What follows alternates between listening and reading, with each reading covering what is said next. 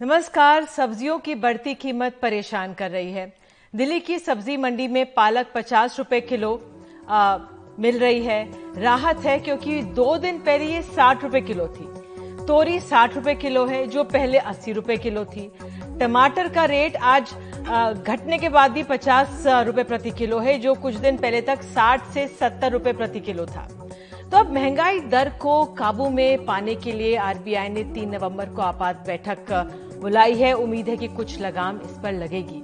हालांकि हमारे नेताओं की तरफ से महंगाई पर कोई बड़ा बयान नहीं आया है। बहरहाल दिल्ली, गुजरात, हिमाचल प्रदेश, दिल्ली एमसीडी के चुनावों के लिए प्रचार और तैयारियां जोरों पर हैं। दिल्ली में आम आदमी पार्टी और बीजेपी एमसीडी चुनाव विधानसभा चुनावों की तर्ज पर लड़ रही है। इतनी बयानबाजी उन चुनावों के लिए जिनकी तारीखों का ऐलान अभी होना बाकी है। तो आम आदमी पार्टी कूड़े के पहाड़ नुमा ढेरों को मुद्दा बना रही है, तो बीजेपी यमुना जी की गंदगी को। एक करीब 8 साल से दिल्ली की सत्ता की बागडोर संभाले हुए है, तो दूसरे 15 साल से एमसीडी पर काबिज है। दिल्ली के 7 सांसद बीजेपी के हैं, तो विधानसभा में आम आदमी पार्टी का वर्चस्व है। लेकिन दोनों को कूड़े और गंदगी जैसे मुद्दों की याद चुनावों के करीब ही याद आ रही है। लेकिन अच्छा है क्योंकि ये भी असल मुद्दों की श्रेणी में आते हैं। साफ हवा, पानी मिले, ये मूलभूत जरूरत है नागरिकों की। लेकिन देरी से याद आने पर जो खामियाजा है दिल्ली सरकार के अधिकारियों को झेलना पड़ा। आज सांसद परवेश वर्मा ने यमुना जी की जल्दबाजी में सफाई के लिए केमिकल डाले जाने पर अधिकारियों को फटकारा, जिस पर आम आदमी पार्टी ने आपत्ति जताई और व्यवहार को लेकर सवाल भी उठाए। हालांकि बाद में सांसद ने सफाई भी दी। यहाँ पे लोगों को मार रहे हो तुम, 8 साल में तुम इसको साफ नहीं कर पाए। आपको कैसा लग रहा है कि लोग मर रहे हैं इससे? अरे तू इसमें डुबकी लगा चल अभी। किस में? ये यूएसएफडीए से अप्रूव्ड है। इसको एनएमसी पर डाल दूं ये केमिकल? इसको एनएमसीजी ने भी अप्रूव किया है। ये केमिकल तेरे सर पर डाल दूं? तुम यहाँ पे केमिकल डाल रहे हो पानी में और यहाँ पे लोग लगाएंगे डुबकी, ये मैं तेरे सर पर डाल दूं? तू यहाँ पे डुबकी लगा चल। यहाँ पे लोग आएंगे डुबकी लगाने, तू लगा के दिखा पहले। ये गार्ड डेसिग्नेटेड नहीं है सर। ये तो फिर क्यों कर रहे हो यहाँ पे? ये तो क्यों कर रहे हो यहाँ पे? तुम्हें 8 साल में ध्यान नहीं आया, कल यहाँ पे लोग मनाएंगे छठ तो तुम यहाँ पे अपना कर रहे हो ये काम। बेशरम घटिया आदमी। मेरे ख्याल से भारतीय जनता पार्टी के जो नेता हैं कई मौकों पर किस तरह से, चाहे वो जनता हो, चाहे अधिकारी हो, चाहे चुने हुए प्रतिनिधि हो, किस भाषा में बात करते हैं वो छुपी बात नहीं। मैंने कहा क्या आप इस केमिकल को मैं आपके ऊपर में डाल दूं? अगर आप ये केमिकल को माता बहनों के ऊपर में डाल रहे हैं तो पहले मैं आप ही के ऊपर डालता हूं, तो उसको चेक कर लेते हैं कि क्या आपको कोई बीमारी होगी या नहीं होगी, तो उसके बाद में माता बहनों को उसमें डुबकी लगाने की परमिशन देंगे। मैंने इतना ही कहा। उन्होंने कहा पानी साफ है, इसमें तो डुबकी लगा सकते हैं, मैं भी लगा सकता हूं। तो मैंने कहा आप अभी जाके सबसे पहले आप ही डुबकी लगाइए। तो एक तरफ छठ के त्योहार की पारंपरिक जरूरतें, तो दूसरी तरफ इनके वोटों की अहमियत नेतागण समझते हैं। मुख्यमंत्री अरविंद केजरीवाल ने आज ट्वीट कर कहा है कि यमुना की सफाई, स्कूल, अस्पताल वाला चुनाव 2020 में खत्म हो गया। दिल्ली वालों ने हमें यमुना के लिए 5 साल दिए हैं। दिल्ली नगर निगम का चुनाव दिल्ली की सफाई और कूड़े का चुनाव है। बीजेपी वाले मुद्दा ना भटकाएं, अपने 15 वर्षों का हिसाब दें।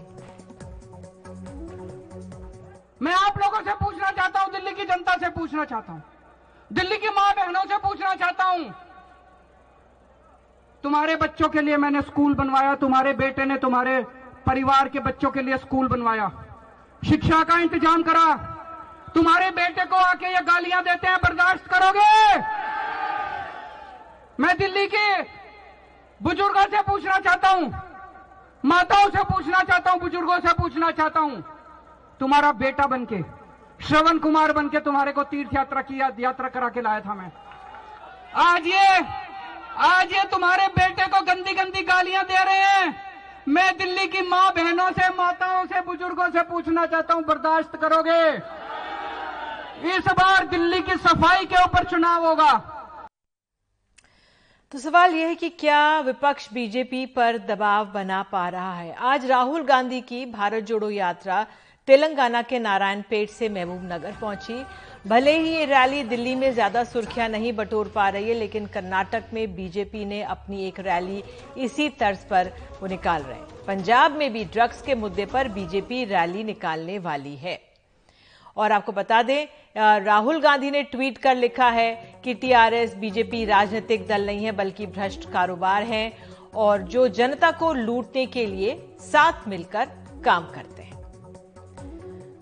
तो बीजेपी अपना पूरा जोर गुजरात पर लगा रही है। चुनाव करीब है और रोजगार अहम मसला है। आज महाराष्ट्र में विपक्ष ने शिंदे बीजेपी सरकार पर आरोप लगाया है कि 1.5 लाख करोड़ का वेदांत फॉक्सकॉन प्रोजेक्ट के बाद अब 21,900 करोड़ का टाटा एयरबस प्रोजेक्ट गुजरात के वडोदरा चला गया है। महाराष्ट्र से 4 प्रोजेक्ट्स ऐसे ही गुजरात चले गए हैं। आइए सुनते हैं अरविंद सावंत को। उद्धव ठाकरे के जो शिवसेना गुट है उनके सांसद हैं ये, आइए सुनते हैं इनको। अब वो वेदांत फॉक्सकॉन जिसको महाराष्ट्र के राज्य के सरकार ने आदरणीय तत्कालीन मुख्यमंत्री उद्धव जी ठाकरे साहब के नेतृत्व में 700 से अधिक एकड़ जमीन उस प्रकल्प के लिए दी थी। अब आप सोचिए, वहां 300-325 एकड़ कहा, 700 एकड़ कहा। वेदांत फॉक्सकॉन लेकर गए, चलो शांत नहीं बैठे। फिर आकर हमारा बल्क ड्रग प्रोजेक्ट था, उसको भी लेकर गए। अब ये टाटा एयरबस का, कितने राज्यों के प्रमुख यहां आकर मीटिंग लेते हैं मुंबई में। क्यों? मुंबई में, पुणे में भी मध्य प्रदेश के मुख्यमंत्री आए हैं। क्यों? कि भाई हमारे मध्य प्रदेश में आ जाओ। हमने मना किया उनको? ना मना, ना कहा आओ, कोई बात नहीं है। गुजरात की मुख्यमंत्री तब वो महिला ही थी, वो भी आई थी, पटेल जी मैडम, उन्होंने यहाँ मुंबई में मीटिंग ली थी, सभी को बुलाया था। अहमदाबाद में नहीं मीटिंग ली, ध्यान में रखना, मुंबई में मीटिंग। यहाँ आएंगे, यहां से हम आपको वहां लेके जाएंगे, वो ना कहता है। लेकिन जियो और जीने दो वाली बात होनी चाहिए ना। ये तो जीने दो वाली बात ही नहीं है। हमें जीना है, तुम्हारा गला घोटना है, ये कौन सी बात हुई? तो बहरहाल प्राइम टाइम में हमारा सवाल यही है कि क्या चुनावी समर में विपक्ष बीजेपी पर दबाव बना पा रहा है। और आपको बता दें, हमारे साथ खास मेहमान है आलोक वत्स, नेता बीजेपी, हमारे साथ स्टूडियो में मौजूद हैं। विनोद अग्निहोत्री वरिष्ठ पत्रकार हमारे साथ है। संजीव झा प्रवक्ता आम आदमी पार्टी और आलोक शर्मा प्रवक्ता कांग्रेस हमारे साथ हैं। आप सभी का बहुत बहुत धन्यवाद कि आप जुड़े, समय निकाला। पहला सवाल मैं अगर आलोक वत्स से पूछूं क्योंकि स्टूडियो में मौजूद है। आलोक जी, पहली बात तो ये कि जो ये चुनाव है इस बार पहली बार एक तरह से नजर आ रहा है कि जो तमाम नेतागण हैं वो जमीन पर हैं, क्योंकि अभी तक तो चुनावी मंच से, माइक से ही रैलियां करते नजर आ रहे थे, लेकिन इस बार जमीन पर उतरे हुए हैं। कोई कूड़े के ढेर के सामने खड़े हैं, कोई यमुना जी में नाव पर बैठे हैं या वहां पे साफ सफाई के लिए पहुंचे हैं। तो अपने आप में क्या ये बदलाव इसे माना जाए? अगर आप दिल्ली एमसीडी की चुनाव की बात कर रही हैं तो निश्चित तौर पर यह बदलाव का संकेत है कि अगर इन मुद्दों पर जो वाकई में मुद्दे हैं, लेकिन बीजेपी ने स्पष्ट किया है जो ये कूड़े के ढेर हैं 3 जगह, ओखला में, भसवाल में और एक गाजीपुर में, इन पर लैंड टू वेस्ट एनर्जी का मशीन लग चुका है, ट्रॉमल मशीन, और इसकी एक इन्होंने डेडलाइन भी तय कर दी है कि इस समय तक 2023 के दिसंबर तक दोनों हट जाएंगे और तीसरा जो है वो 2024 में मार्च तक खत्म हो जाएगा। 2024 में भी चुनाव है। मैं इसलिए क्योंकि सुप्रीम कोर्ट में ये मसला ये इतना बड़ा है गाजीपुर का कि तो कुतुब मीनार से भी ऊपर है। देखिए, ऑलरेडी ये 15-20 मीटर नीचे आ चुका है और लगातार यहां पर ये वेस्ट टू एनर्जी मशीन चल रही है और वहां पर जो इनर्ट सॉइल निकल रहा है वो लोगों को फ्री में ले जाने की छूट दे दी है कि जिसको भी लैंड फिलिंग कहीं भी करनी हो, वेदर इज अ बिल्डर, चाहे किसी का घर हो, चाहे कोई और भी जगह भरना हो, तो आप वहां से उठा सकते हैं। तो इन चीजों पर देर हुई है पर काम दुरुस्त हुआ है। चलिए, 15 साल बाद आप कह रहे काम हुआ। संजीव जी, आप संतुष्ट हैं? आलोक जी कह रहे कि देखिए अब काम हो रहा है और जो ये कूड़ा है पहले से अब कितने 15-18 फीट ऊंचाई कम हो गई है उसकी, आप कह रहे हैं? 20 फीट के लगभग। संजीव झा, मुझे ये लगता है कि एक तो दुरुस्त जानकारी नहीं उपलब्ध करा रहे हैं जो बीजेपी के प्रवक्ता हैं। एक बात बताइए, 15 साल में बीजेपी 3 बड़े बड़े पहाड़ दिल्ली की जनता को दिया। आप किसी भी चौराहे पर चले जाइए, आपको कूड़ा ही कूड़ा दिखेगा। तो कूड़ों का शहर बनाकर दिल्ली को रख दिया। अब ये कह रहे हैं, अब मैं थोड़े से कुछ आंकड़े देता हूं। गाजीपुर लैंडफिल साइट में 2800 मीट्रिक टन कूड़ा रोज आता है और इनके जो मशीन लगे हुए वो मशीन 1300 मीट्रिक टन रोज ट्रीट करता है। बलसपा लैंडफिल साइट में 4000 मीट्रिक टन रोज कूड़ा आता है, जबकि ट्रीटमेंट 2000 मीट्रिक टन के कर रहे हैं। अगर ओखला लैंडफिल साइट की बात करें 3600 मीट्रिक टन कूड़ा रोज आता है और 1600 मीट्रिक टन ट्रीट करते हैं। तो इससे तो साबित होता है कि रोज कूड़े का पहाड़ बढ़ रहा है और घट नहीं रहा है। दूसरी बात, ये जो मशीन, ट्रॉमल मशीन जिसको कहते हैं, ये लगाए हुए हैं, उससे बड़ा भ्रष्टाचार है। 17.5 लाख का ये मशीन और 18 लाख रुपए पर महीने के हिसाब से किराए पर चला रहे हैं मशीन को। तो एमसीडी को इन लोगों ने भ्रष्टाचार का अड्डा बनाकर रख दिया। वो जब 2017 का जब चुनाव था तो आपको याद होगा मनोज तिवारी जी ने कहा था कि हम 1.5 साल में पूरे दिल्ली के कूड़े के पहाड़ को खत्म कर देंगे, पूरे दिल्ली 100 दिन के अंदर चमक जाएगा। तो क्या अब इनकी ये हिम्मत है कि ये कह दें कि अगर कूड़े का पहाड़ हमने नहीं हटाया तो मैं वोट नहीं करना? दिल्ली की जनता बता देगी इनकी औकात। तो दिल्ली की जनता ने भी अब ये ठान लिया है कि इस बार जिस तरह से पूरे दिल्ली को उन्होंने कूड़ों का शहर बना दिया, अब दिल्ली में एमसीडी में भाजपा मुक्त एमसीडी बनाना है। संजीव जी, ये अपने आप में ठीक है कि ये आम नागरिक से जुड़ा हुआ मसला है, लेकिन आप ये भी तो देखिए, आप लोगों को भी इतनी देरी से क्यों याद आई? नहीं, देखिए, हम तो लगातार इस मुद्दे को उठाते रहे हैं और एमसीडी को लगातार कहते रहे हैं कि इसकी साफ सफाई हो। इसकी जिम्मेदारी क्या थी? एमसीडी का बेसिक काम क्या था? यही तो काम था ना कि कूड़ा नहीं रहे शहर में, ये कूड़े का पहाड़ न बने। ये जो रोज की पहाड़ की ऊंचाई बढ़ती जा रही है, पहाड़ की ऊंचाई ना बढ़े। तो बीजेपी ने इस पे कोई काम नहीं किया। अब चूंकि ये चुनाव है, ये सबसे बड़ा मुद्दा है, लोग इससे परेशान हैं, लोग इससे आहत है। तो मुझे ये लगता है कि पूरी दिल्ली की जनता इस बात से परेशान है कि आपने दिल्ली में अगर कोई टूरिस्ट बाहर से आता है तो 3 कूड़े के पहाड़ देखने को मिलता है। ये एमसीडी में भारतीय जनता पार्टी की सरकार ने दिल्ली की जनता को दिया है। किसी भी चौराहे पर आप चले जाइए, आपको कूड़े से रहित सबको जगह चौराहा नहीं मिलेगा आपको। ये दिल्ली की जनता को इसने दिया है। मसला तो तब बनता है जब मुख्यमंत्री गाजीपुर के जो ये पूरा पहाड़नुमा कूड़ा है वहां पे जाके खड़े हो जाते हैं, उस दिन से मसला बनता है। उस दिन से सबकी नजर में आता है कि वाकई में मुख्यमंत्री के और दिल्ली के सत्ता में जो लोग बैठे हैं उनके जहन के बहुत करीब है। देखिए, एक बात समझिए आप, ये बिल्कुल ठीक बात है ना। अब फिर एमसीडी का चुनाव है। अब एमसीडी के चुनाव में दिल्ली की जनता को समझ में तो आना चाहिए ना कि 5 साल में भारतीय जनता पार्टी की सरकार ने क्या करके दिया है एमसीडी में दिल्ली की जनता को। मुद्दा तो बनना चाहिए ना। एमसीडी के चुनाव मुद्दा क्या है? यही तो मुद्दा है कि जो साफ सफाई की जिम्मेदारी भारतीय जनता पार्टी को एमसीडी में थी, क्या वो साफ सफाई करा? किस तरह से दिल्ली को साफ किया? क्या दिल्ली को दिया है? क्या लेगेसी दिया है दिल्ली को? तो 2 ही चीजें दिल्ली की जनता को समझ में आती है, या तो एमसीडी भ्रष्टाचार का अड्डा बन के रह गया है या कूड़ों का शहर बनाकर रख दिया है। ठीक है, तो ये तो मुझे लगता है कि इस तरह के मुद्दे चुनाव उठने ही चाहिए। ठीक है, कांग्रेस को लेके आते हैं। आलोक जी, आप सुन रहे थे आराम से। अब 15 साल का सत्ता में शासन कांग्रेस का भी रहा था। बहरहाल अब जो ये स्थिति है, जो ये कूड़े की या यमुना जी की बात सामने आई है, तो ये आम नागरिक से जुड़े मसले, आप इससे सहमत हैं और आपको लग रहा है कि वाकई में गंभीरता से इस पे काम हो रहा है या सिर्फ मुद्दे के तौर पे उछाला जा रहा है? देखिए, मुझे लगता है कि 15 वर्षों से जिस तरह से भारतीय जनता पार्टी ने कॉर्पोरेशन में रहते हुए दिल्ली को लूटा है, ये पूरे देश ने देखा है। जिस तरह से कूड़े के पहाड़ आ गए और जिस तरह से पार्टी केजरीवाल ने वर्ल्ड में लंदन बना देंगे, पेरिस बना देंगे, और जिस तरह की आज हालत है यहाँ पर दिल्ली की, दिल्ली वर्ल्ड की मोस्ट पॉल्यूटेड सिटी हो गई। और एनडीटीवी पर चल रहा है यमुना का जो जिस तरह का पानी प्रदूषित है। दोनों की दोनों पार्टियां, इन दोनों ने दिल्ली को लूटा है। दिल्ली, शीला दीक्षित जी ने जिस तरह से एक अच्छा शहर बनाया था, जिस तरह से ग्रीनरी बढ़ी थी, जिस तरह से मेट्रोज आई थी, फ्लाईओवर्स का जाल फैला था, हॉस्पिटल्स आए थे, आज कोई प्रचार किसी भी तरह का ऐसा नहीं है, किसी भी तरह का कोई विकास नहीं।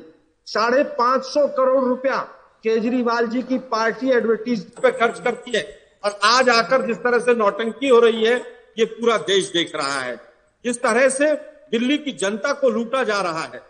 शीला दीक्षित जी के समय पे 29 करोड़ रुपए का हाईएस्ट बजट था एडवर्टीजमेंट का, और आज 550 करोड़ रुपए एडवर्टीजमेंट के नाम पर खर्च हो रहा है। एक बच्चे के वजीफे के लिए करोड़ों रुपया जिस तरह से एडवर्टीजमेंट पे खर्च किया जाता है, आज दिल्ली भुगत रही है। फ्री बात करके और इस तरह से देश की जनता को गुमराह किया, ये पूरा का देश आज देख रहा है। एक 15 साल से जो पार्टी बैठी हुई है यहां पर काबिज कॉरपोरेशन के अंदर, न कॉरपोरेशन में भर्तियां हुई, कॉरपोरेशन ने पूरी तरह से दिल्ली को भ्रष्टाचार का अड्डा बना दिया। कॉरपोरेशन का बजट जिस तरह से मुंबई कॉरपोरेशन के बाद दूसरे नंबर पर आता है और उसके बावजूद कोई सुविधाएं नहीं। ये दोनों नूरा कुश्ती कर रहे हैं, इनको केवल वोट चाहिए। कोई श्रवण कुमार बन के घूम रहा है, कोई नमक खिला रहा है, पता नहीं क्या कर रहे हैं देश के साथ। ये आज दिल्ली की जो हालत है बहुत ही दयनीय है।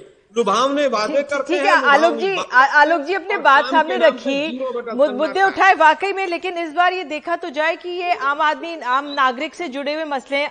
विनोद जी, अगर मैं आपसे अगर आपको लेकर आऊं, जो ये मुद्दे इस बार सामने आ रहे हैं, ये कूड़े और यमुना जी का बहुत अहम एक तरह से आम नागरिक से जुड़े हुए भी हैं, लेकिन ये क्या सिर्फ हवाई मुद्दे हैं, चुनावों में भी आएंगे उसके बाद भुला दिए जाएंगे जैसे हर बार की तरह होता है? देखिए निधि जी, आपका जो कार्यक्रम है उसका मुख्य फोकस ये है कि क्या विपक्ष जो है वो दबाव बना पा रहा है बीजेपी पर, तो उसी के इर्द गिर्द हमारी बहस चल रही है। और जहां तक दिल्ली की बात है तो आपने दिखाया ही कि अरविंद केजरीवाल जी गाजीपुर गए और प्रवेश वर्मा जी जो है जमुना के किनारे गए, तो निश्चित रूप से चुनाव का दबाव दोनों के ऊपर है। एमसीडी का चुनाव एक तरह से दिल्ली विधानसभा जैसा चुनाव होगा या लोकसभा की 7 सीटों जैसा चुनाव होगा, और एमसीडी चुनाव के नतीजे जो है वो 2024 की तस्वीर भी तय करेंगे, क्योंकि आम आदमी पार्टी पंजाब जीतने के बाद बहुत उत्साहित है और उसको लगता है कि 2024 के लोकसभा चुनाव में वो एक बड़ी प्लेयर बनकर उभरना चाहती है, गुजरात वाया पंजाब और गुजरात और दिल्ली के रास्ते। दूसरी तरफ भारतीय जनता पार्टी किसी भी कीमत पर 2024 में कोई चूक नहीं करना चाहती है, इसके लिए वो गुजरात और हिमाचल विधानसभा के चुनावों में भी पूरा जोर लगा रही है। तो कुल मिलाकर के इसलिए उधर कांग्रेस भी ऐसा नहीं कि हम कह सकते हैं खाली बैठी हो, भले कांग्रेस गुजरात में या हिमाचल में हमको फोर फ्रंट पर न दिखाई पड़ी हो, लेकिन राहुल गांधी जिस तरह से पदयात्रा कर रहे हैं पूरे देश में और दक्षिण से लेकर उत्तरी तरफ आ रहे हैं, उसका भी एक वातावरण में प्रभाव पड़ रहा है। तो कांग्रेस भी अपनी एक राजनीतिक कवायद में अपनी एक साइड में जुटी हुई है। तो निश्चित रूप से ये जब राजनीतिक कवायदें हो रही हैं तो दबाव तो बनता ही है, और दबाव बनता है लोकतंत्र में। दबाव सत्ता पक्ष पर अगर नहीं बनेगा तो सरकारें जो है जनहित काम कैसे करेंगी। इसलिए मुझे लगता है कि विपक्ष चाहे आम आदमी पार्टी हो, वो अगर दिल्ली में सत्ता में है तो भारतीय जनता पार्टी विपक्ष में है, तो भारतीय जनता पार्टी दिल्ली में सरकार पर दबाव बना रही है, आम आदमी पार्टी जो है एमसीडी में भाजपा पर दबाव बना रही है, कांग्रेस भाजपा और आम आदमी पार्टी दोनों पर दबाव बना रही है। तो मुझे लगता है बहुत बेहतर स्थिति है लोकतंत्र के लिए। लेकिन मैं बार बार कहता हूं कि अभी ये जमुना की सफाई, कूड़े की गंदगी, ये सारे मुद्दे उठाए जा रहे हैं, लेकिन देर सवेर चुनाव जैसे नजदीक आते जाएंगे तो देखिएगा चुनाव कहां जाएगा।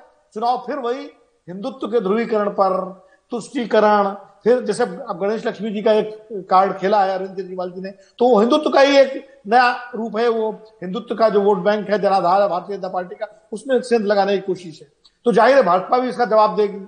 तो कुल मिलाकर के आखिर में चुनाव जो है, मुझे जो लगता है जो हमेशा होता है, अभी जनहित के मुद्दों पर चल रहा है मामला। ये दोनों मुद्दे बहुत महत्वपूर्ण है। और सबसे बड़ा मुद्दा तो जो आपने जिससे कार्यक्रम शुरू किया था, महंगाई का है। मैं आज मुंबई में हूं, मैं एक दुकान पर गया था कुछ जगह, तो 62 रुपए किलो गेहूं मैंने देखा। मध्य प्रदेश का पता नहीं कौन सा गेहूं काटा नहीं, खड़ा गेहूं में लिखा हुआ था 62 रुपए किलो, और एक गेहूं की वेरायटी 44 रुपए किलो। अब बताइए, अगर ये हाल है महंगाई का, तो ये हमारे राजनीतिक दल कर क्या रहे हैं?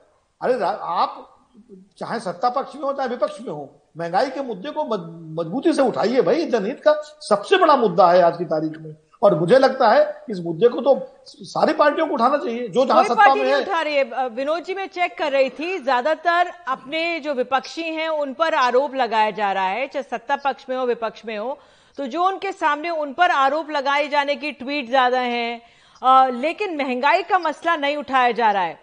अब हालांकि जो आम आदमी है वो इतनी, अब सब्जियों पे ऊपर इसलिए मैंने उठाया क्योंकि सब्जियां इतनी महंगी हो गई हैं। आलोक जी, अगर मैं कांग्रेस से पूछना चाहूं, भले ही हम दिल्ली के चुनावों में आम आदमी पार्टी और देख रहे हैं बीजेपी आमने सामने, कांग्रेस नहीं है जमीन पर अभी, क्या कारण इसका देखा जाए और महंगाई के मुद्दे को उठाती हुई नहीं नजर आ रही है? देखिए, मुझे लगता है कि आज चुनाव जो भी है वो परसेप्शन के आधार पर हो गया, और परसेप्शन में मीडिया का एक बहुत बड़ा रोल हो गया। जब 600-650 करोड़ रुपए सालाना आम आदमी पार्टी मीडिया को देगी एडवर्टीजमेंट के नाम पर, तो स्वाभाविक है कि कहीं ना कहीं तीसरी पार्टी जो है वो रेस में नहीं नजर आएगी। लेकिन दुर्भाग्य है कि महंगाई की बात हो, केजरीवाल जी भी बड़ी बड़ी बातें करते हैं, मोदी साहब ने भी बड़े बड़े भाषण दिए थे, बहुत ही महंगाई की मार, अब की बार उनकी सरकार, पेट्रोल और डीजल कहां पहुंच गया। लेकिन ठीक है, जनता भी सुनने को तैयार नहीं है। मैं तो कहूंगा कहीं ना कहीं अगर जनता पिस रही है तो जनता भी कहीं ना कहीं ध्रुवीकरण के नाम पर वोट देती है। गोली मारने के नाम पर वोट अगर केंद्रीय मंत्री ले सकते हैं तो कहीं ना कहीं जनता के ऊपर भी प्रश्न चिन्ह खड़ा होता है। कांग्रेस पार्टी ने जिस तरह से दिल्ली का विकास किया शायद ही किसी पार्टी ने विकास किया होगा। 15 वर्षों तक शीला दीक्षित जी ने पूरी दिल्ली को हरी भरी दिल्ली बनाया, तमाम स्कूल खोले। केजरीवाल जी झूठ बोलकर एक भी स्कूल बगैर खोले उसके बावजूद प्रचार कर रहे हैं। एक स्कूल की लैंड उन्होंने डीडीए से नहीं ली है, उसके बावजूद स्कूल बहुत खुल रहे हैं। 500 स्कूल खुलेंगे और उसके बाद 25 यूनिवर्सिटी बनेंगे, कॉलेज बनेंगे। आलोक जी, कौन सी बातें आलोक जी, लेकिन दिल्ली की जनता, ठीक है, आप अपनी बात कह रहे हैं कि लेकिन अरविंद केजरीवाल जिस तरह से शिक्षा नीति को दिल्ली के अन्य राज्यों में दे रहे हैं उसका प्रभाव वहां पे पड़ रहा है क्योंकि जमीन पर उतरकर वो प्रचार कर रहे हैं। निधि जी 70% स्कूलों में प्रिंसिपल नहीं है। डीएसएसबी के रिक्रूटमेंट बोर्ड पर ताला लगने को है। कितनी संविदा वाले कॉन्ट्रैक्ट वर्कर्स को उन्होंने परमानेंट किया है आप बता दीजिए। 5 साल में 498 वर्कर्स को उन्होंने सरकारी नौकरी दी है। संजीव झा, क्या पोल खुल रही है क्या असलियत की? संजीव झा, मुझे लगता है कि ये दिल्ली की जनता को फॉर ग्रांटेड लेते हैं। दिल्ली की जनता बहुत समझदार है। यही दिल्ली की जनता ने कांग्रेस को 2 बार शून्य की खोज करके आइंस्टीन को याद दिलाया है और आम आदमी पार्टी को भारी मैंडेट मिला है। तो ऐसा कोई मैंडेट नहीं मिलता क्योंकि दिल्ली के लोग, उनके बच्चों को अच्छी शिक्षा मिल रही है, उनको मुफ्त का इलाज मोहल्ला क्लिनिक में मिल रहा है, महिलाओं को बसों में यात्रा फ्री है, बुजुर्गों को तीर्थ यात्रा कराया जा रहा है, बिजली फ्री है, पानी फ्री है। तो दिल्ली की जनता बेनिफिशियरी के यहाँ पे वोट मिल रहा है। ये बताइए ना, एक हॉस्पिटल का नाम मुझे ये लगता है कि ये परेशानी है कांग्रेस के साथ। एडवर्टीजमेंट के नाम पे मीडिया परेशानी है कि जनता क्या कह रही है, अपनी बातें बोलते जा रहे हैं। कांग्रेस की बात, कांग्रेस की परेशानी है ये निधि जी की कांग्रेस की बात जनता नहीं समझ रही है। जनता जो कह रही है कांग्रेस नहीं सुन रही है।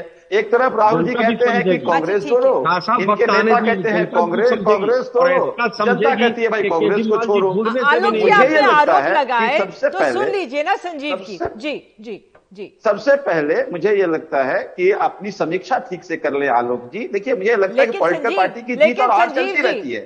संजीव जी, ठीक है, आप अपनी बात सामने रखी।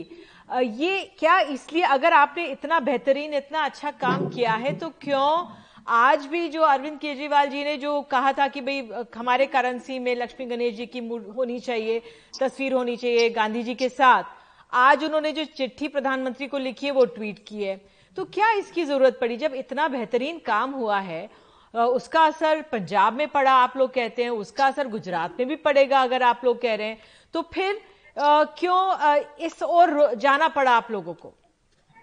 देखिए दोनों बातें बहुत जरूरी है। काम करना भी बहुत जरूरी है और इस देश की अर्थव्यवस्था बहुत बुरे हालात में, उसको ठीक करने के लिए बहुत सारे प्रयास करने की जरूरत है।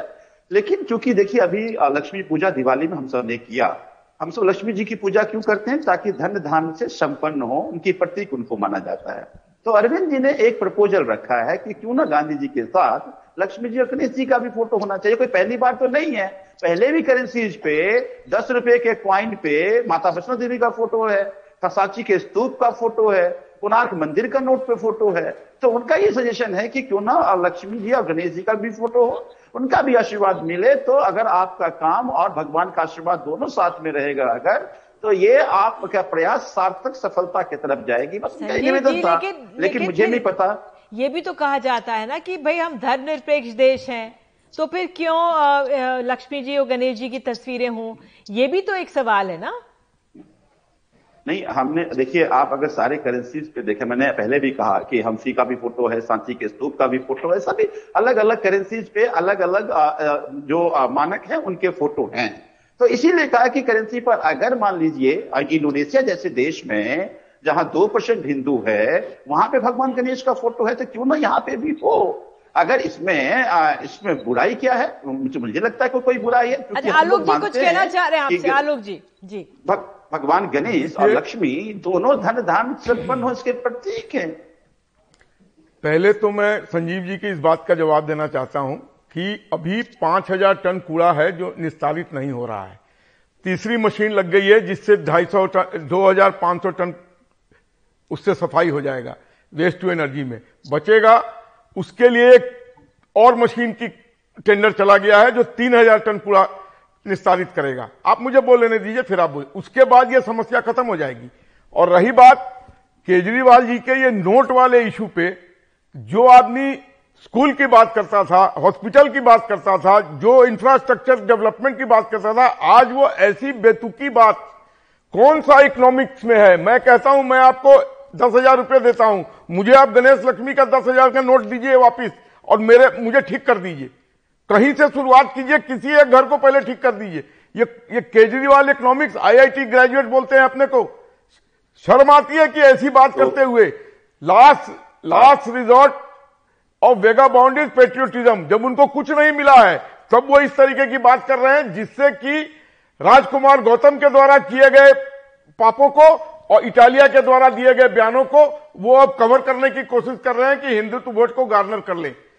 और जितने भी सर्वे टीवी के आ रहे हैं उसमें हिमाचल में तो आप कहीं है ही नहीं, वहां तो आप बैटिंग करने ही नहीं उतर रहे हैं। लेकिन गुजरात में जो आप थोड़ी बहुत कवायद कर रहे हैं उसमें आपको सारे सर्वे में 0 या 2 सीट दिखाई दे रहा है।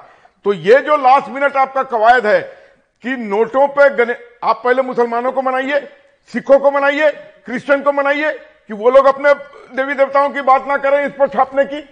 ये कैसी बेतुकी बात करके आप चुनाव जीतना चाहते हैं? तो संजीव जी और आलोक जी के पास में आऊंगी। भाई हिंदुत्व की बात सिर्फ बीजेपी कर सकती है, ऐसी बात नहीं है। हमने कभी ऐसी बात नहीं की। फिर आलोक जी, हम तो सबका साथ सबका विकास वाले लोग हैं। आपने निधि जी बड़ा अच्छा कहा कि मैं तो अरविंद केजरीवाल जी को धन्यवाद इसलिए भी करता हूं कि ये बीजेपी का जो रियल चेहरा था वो सामने लाए। अब ये क्या कह रहे हैं बीजेपी प्रवक्ता कि नहीं, भगवान को मानने से कुछ भी नहीं होता। कल तक इसका मतलब है मैंने ये नहीं कहा भगवान को मानने से कुछ नहीं होता। मैंने ये नहीं कहा, मैंने भगवान का गलत इस्तेमाल करने की बात तो बोला है। गणेश जी की पूजा करने से आपका भला नहीं होगा। आप किताब पर सरस्वती का फोटो छाप दीजिए और आप बात कर जाइएगा। क्या बात की बातें कर रहे हैं? विश्वास रखना आप किताब पर UPSC का एग्जाम दीजिए और सरस्वती का उसका फोटो लगा दीजिए। इससे ये साबित हो गया आपको परिश्रम करना होगा, आपको रास्ते ढूंढने होंगे, आपको कवायद करनी पड़ेगी आगे बढ़ने की, तभी कुछ हो सकता है। ये फोटो लगाने से देवी देवता का कोई होने वाला नहीं है। इनके लिए धर्म धंधा का विषय है, आस्था का विषय नहीं है। आस्था में कोई कमी है हमारे?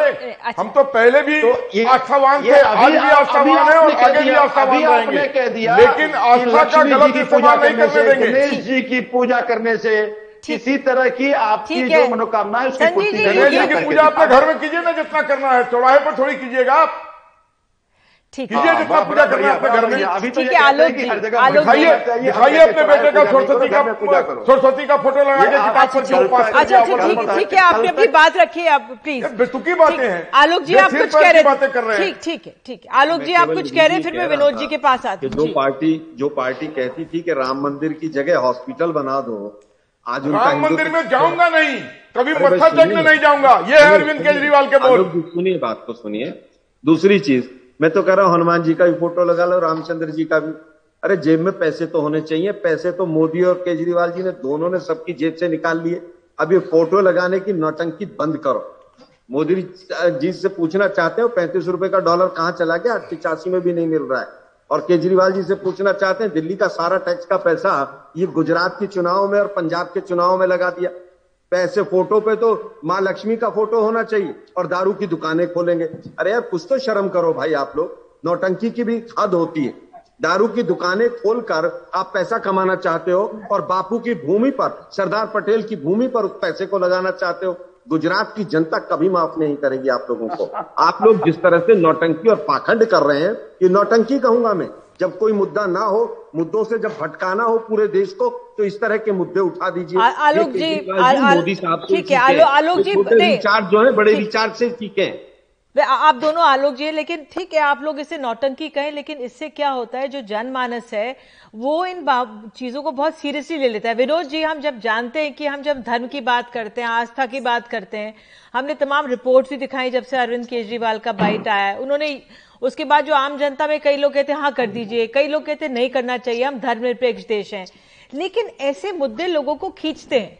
लेकिन जिस तरह से इस बार हम देख रहे हैं कि भले ही कूड़े का मुद्दा उठाया, यमुना की गंदगी का मुद्दा उठाया, लेकिन ये मुद्दा भी हावी है। राजनीतिक दल ऐसे मुद्दों को साथ लेकर आगे बढ़ते हैं। निधि जी, पहले मैं विनोद जी को ले लूं, फिर आपके सर्वे में 78% लोगों ने नकार दिया इस चीज को।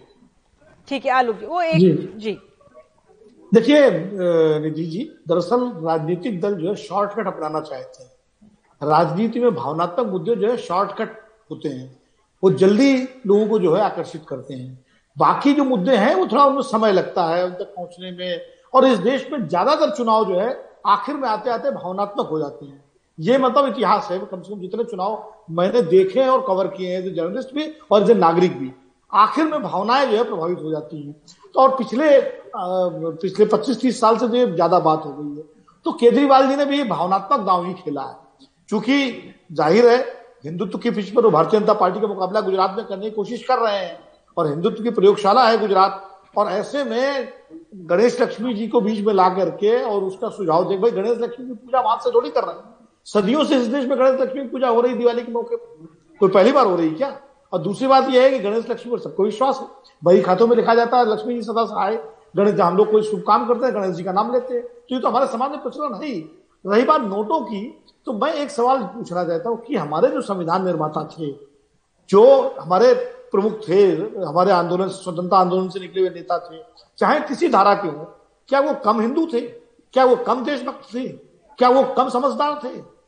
या उन्होंने क्यों नहीं ये जो है नोटों पर रखा? इसलिए नहीं रखा कि ये देश बहुधर्मी देश है, ये विविधता वाला देश है, यहाँ बहुजातीय, बहुधर्मी, बहुभाषाएं, बहुक्षेत्रीय देश है। आप आज गणेश लक्ष्मी जी का फोटो छापेंगे, इंडोनेशिया की बात आप कर रहे हैं, इंडोनेशिया में 3% मान लीजिए माइनॉरिटी है वहां हिंदुओं की, 90% वो है, ठीक है, वहां तो नाम भी सबके जो है वो युद्धन्यो और सुकार्णो सारे वो नाम है, लेकिन है वो मुस्लिम। तो वहां की तुलना यहाँ कैसे कर सकते हैं? और वहां की करेंसी की हालत क्या है? हमारा 1 रुपया वहां के कितने रुपए बराबर है? जरा देखिए, अगर इतना ही वहां तरक्की हो गई होती तो आज डॉलर से ज्यादा मजबूत होना चाहिए था इंडोनेशिया का रुपया। नहीं हुआ ना, बल्कि इतना कमजोर है वो रुपया कि आप जाके देखिए इंडोनेशिया में एक जरा पेन खरीदने जाइए तो पता लगा 2 लाख रुपए का है वहां की करेंसी में, भले वो जब आप खरीदेंगे तो 100 रुपए का पड़ेगा। तो इस तरह की चीजें मुझे लगता है ये गिमिक है। और भारतीय जनता पार्टी की जो भाषा है, केजरीवाल जी उसी भाषा में उससे मुकाबला कर रहे हैं। भाजपा चूंकि भावनात्मक मुद्दे उठाती रही है, चाहे वो राम मंदिर का मुद्दा हो, चाहे वो जो है विश्वनाथ कॉरिडोर हो, जितने धार्मिक और सांस्कृतिक मुद्दे हैं, भारतीय जनता पार्टी ने अपने सांस्कृतिक राष्ट्रवाद से जोड़ दिया। केजरीवाल जी उसी रास्ते पर हैं, वो राष्ट्रवाद और हिंदुत्व के मुद्दे पर भारतीय जनता पार्टी को उसी की शैली में उससे मुकाबला कर रहे हैं। तो ये एक लड़ाई राजनीतिक लड़ाई है और ये पूरी तरह से राजनीतिक मुद्दा है। लेकिन मैं बार बार कहूंगा, संजीव झा जी बैठे हुए हैं, कि केजरीवाल जी की छवि एक अच्छे प्रशासक की छवि है।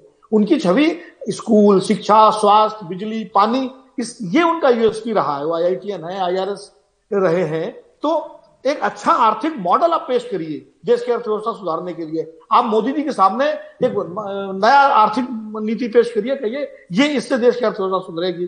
फिर तो कल को कोई कहेगा कि किसी पुजारी को आप वित्त मंत्री बना दीजिए, जो लक्ष्मी जी का पूजा करता हो उसको फाइनेंस मिनिस्टर बना दीजिए। फिर तो जो है रक्षा मंत्री किसी हनुमान भक्त को बना दीजिए, मंदिर के किसी उसको, क्योंकि भाई हनुमान जी सबसे बड़े योद्धा थे देश के। फिर गाय को राष्ट्रीय चिन्ह बना दीजिए, क्योंकि गौ माता है और शेर क्या चीज है। तो कुल मिला के फिर ये बात रुकेगी कहां जाके आप रुकेंगे भाई? ये भाजपा के लिए भी, आम आदमी पार्टी के लिए भी, और कांग्रेस तो इस मामले में चूंकि उसके साथ समस्या ही आ जाती है कि वो इधर जाए कि उधर जाए। कांग्रेस ने दांव खेला था उत्तर प्रदेश में, राम मंदिर आंदोलन जब चल रहा था तो राजीव गांधी जी ने शिलान्यास करवाया अयोध्या का, इसलिए कि हिंदू खुश हो जाएंगे। लेकिन और उधर मुसलमानों को खुश करने के लिए शाहबानों वाला फैसला पलटा। नतीजा क्या हुआ? न हिंदू आए न मुसलमान चले और गए, न हिंदू चले गए बीजेपी के साथ। और देखिए, जब इस तरह का मुद्दा आप उठाते हैं, जब आप दूसरे की पिच पर जाते हैं, तो आप उसकी राजनीति को सैंक्टिटी देते हैं। आप हिंदुत्व की राजनीति को, केजरीवाल जी जिनकी एक सेक्टर छवि रही है, वो आज सैंक्टिटी दे रहे हैं गणेश लक्ष्मी का मुद्दा उठा के। यानी बीजेपी अगर बात करती है भारतीय हिंदू देवी देवताओं की, तो आम आदमी पार्टी भी उसी रेस में कूद करके मान्यता प्रदान कर रही है, जैसे कांग्रेस ने राम मंदिर आंदोलन को मान्यता प्रदान की थी शिलान्यास करा करके जी। तो ये राजनीतिक चीजें जो है, मुझे लगता है कि ये देश की राजनीति को ये मुद्दे कहीं ले जाने वाले नहीं है। इससे बेहतर हो कि बिजली पर, पानी पर, सड़क पर, सफाई पर, यमुना की सफाई पर, गंगा की सफाई पर, इन सब मुद्दों पर बातचीत हो और इन पर बहस हो और इन पर पार्टियां जो है अपना स्टैंड साफ करें। बिल्कुल। बहरहाल आप सभी जुड़े, बहुत बहुत धन्यवाद, क्योंकि मुद्दे तो वही हैं, आम जनमानस से जुड़े हुए इस बार अगर हम दिल्ली के निकाय चुनाव को देखें नजर आ रहे हैं, लेकिन कैसे धीरे धीरे पड़ाव ये आगे बढ़ेगा ये अपने आप में देखना बहुत अहम होगा। और ऐसे में बहुत जरूरत है कि जो आम नागरिक है वो जागरूक हो जाए, वो समझदार हो जाए और देखे कि उसके मुद्दों पर कौन उसको आगे ले जा पाएगा। तो बहरहाल अभी चर्चा में अभी के लिए इतना ही, लेकिन एक छोटे से ब्रेक के बाद हम आपको छठ से जुड़ी हुई एक खास पेशकश दिखाएंगे। बने रहिए हमारे साथ।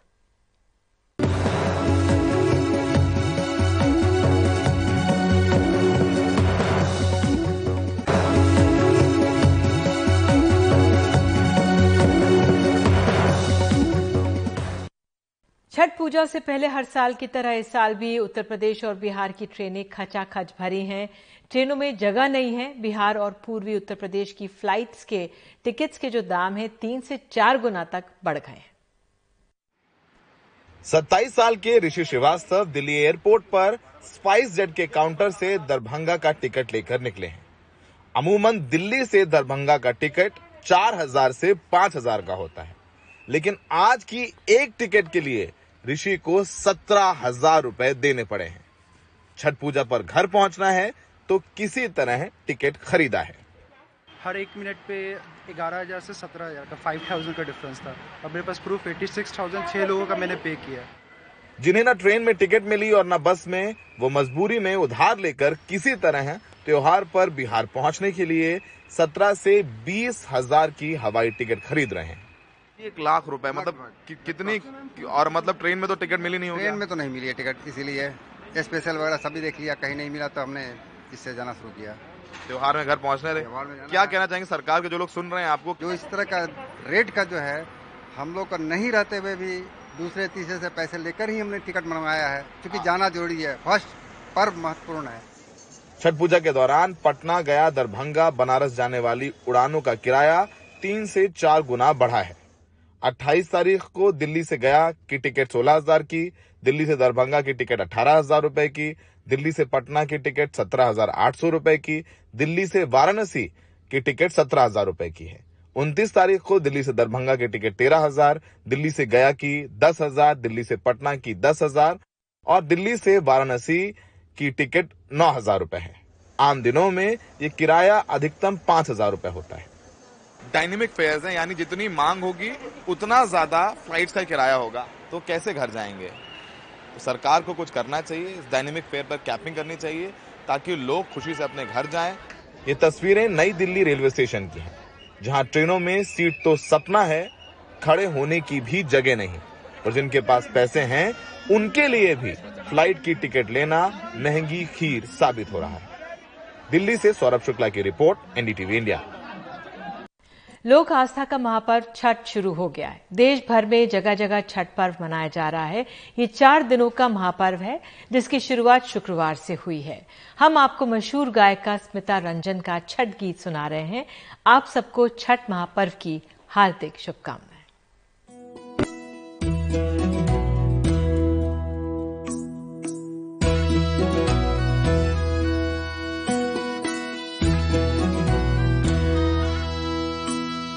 छठी घाटे निमिया के गछिया, ओही पर कागा दूनो भाई, ओही पर कागा दूनो भाई।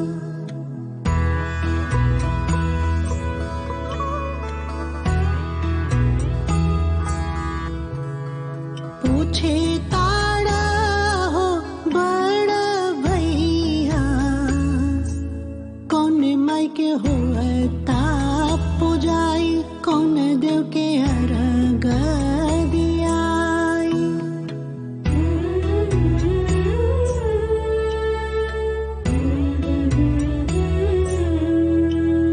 सुना बबुआ छोट मोर भैया,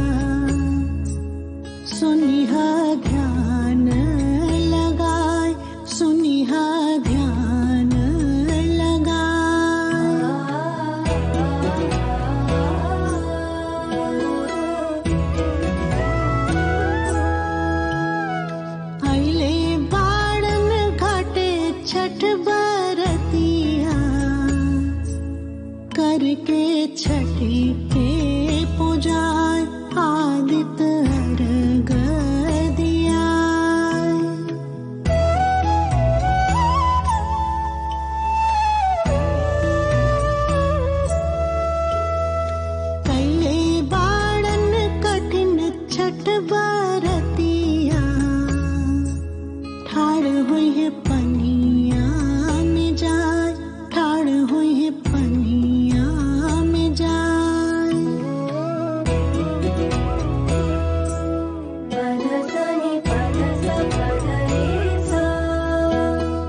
छठी घाटे निमिया के गछिया ओही पर कागा दोनों भाई, ओही पर कागा दोनों भाई।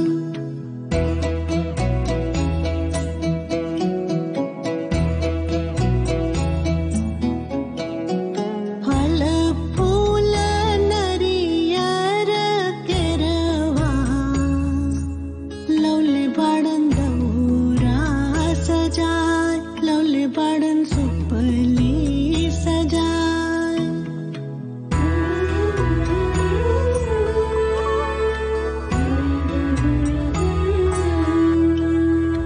अब ही सूरज देव उगी दर्शन दी है अपार, दर्शन दी है अपार। कर जोड़ी बिनती हम करीबे छठी माई के अर्जी लगाए, छठी माई के अर्जी